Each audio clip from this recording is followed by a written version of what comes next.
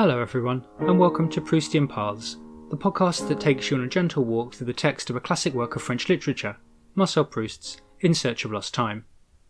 I'm James Holden, and I'm your tour guide for this literary journey. Today's short episode is a little different to normal. We won't be continuing our journey down the Proustian Paths.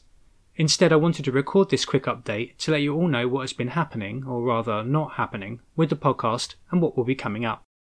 As regular listeners may have noticed, I've not uploaded a new episode for some months now.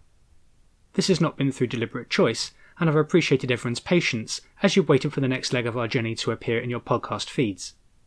The truth is that, just as Proust's narrator undergoes what he calls a long detour before finally discovering the invisible vocation which is the subject of his book, a detour that is in effect his life lived, so too have I taken a detour away from the paths that run through Proust's novel over the last few weeks and months, a detour that has been the result of my own life.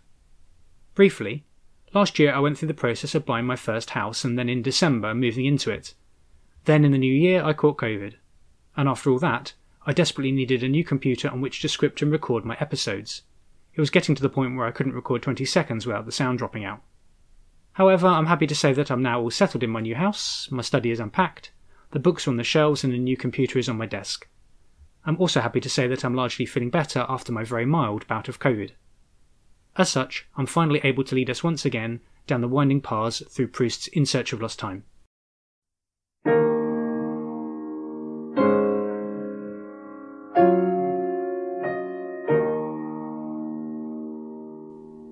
I've already begun to look ahead at our journey. In the next episode, which will be episode 7, we'll be looking at pages 229 to 253 of the English translation of The Way by Swans, that's Swan's Way, published by Penguin, which section follows Swann and Odette's romance. Then in episode 8, we'll cover pages 253 to 286 of the same text, which sets out the antagonism between Swann and Vorspiel. In the end, the whole section called Swann in Love will occupy us all the way up to the end of episode 11. In between these main numbered episodes, I hope to record more of my Proustian shortcuts, 3-minute episodes that range across the breadth of Proust's work and deal quickly with one specific theme or idea. It should be noted that these episodes do contain spoilers for the entirety of Proust's novel. They are, though, a great way to get ahead with one concept. So it will soon be time to dust off your literary walking boots and get your Proustian maps ready. Or, if you've yet to catch up with our journey so far, now's your chance. In the meantime, if you've enjoyed the podcast, it'd be great if you could share it with others, follow the channel, and leave a review wherever you get your podcasts. You can also follow the show over on Instagram and Twitter, where you'll find much more Proust-based content from me, including release dates for future episodes. Finally, if you'd like to support the show, you can now do so over on Ko-fi.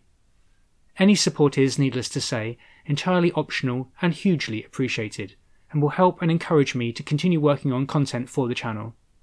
If you do want to support me in this way, just visit ko-fi.com/Proustian Paths and follow the links.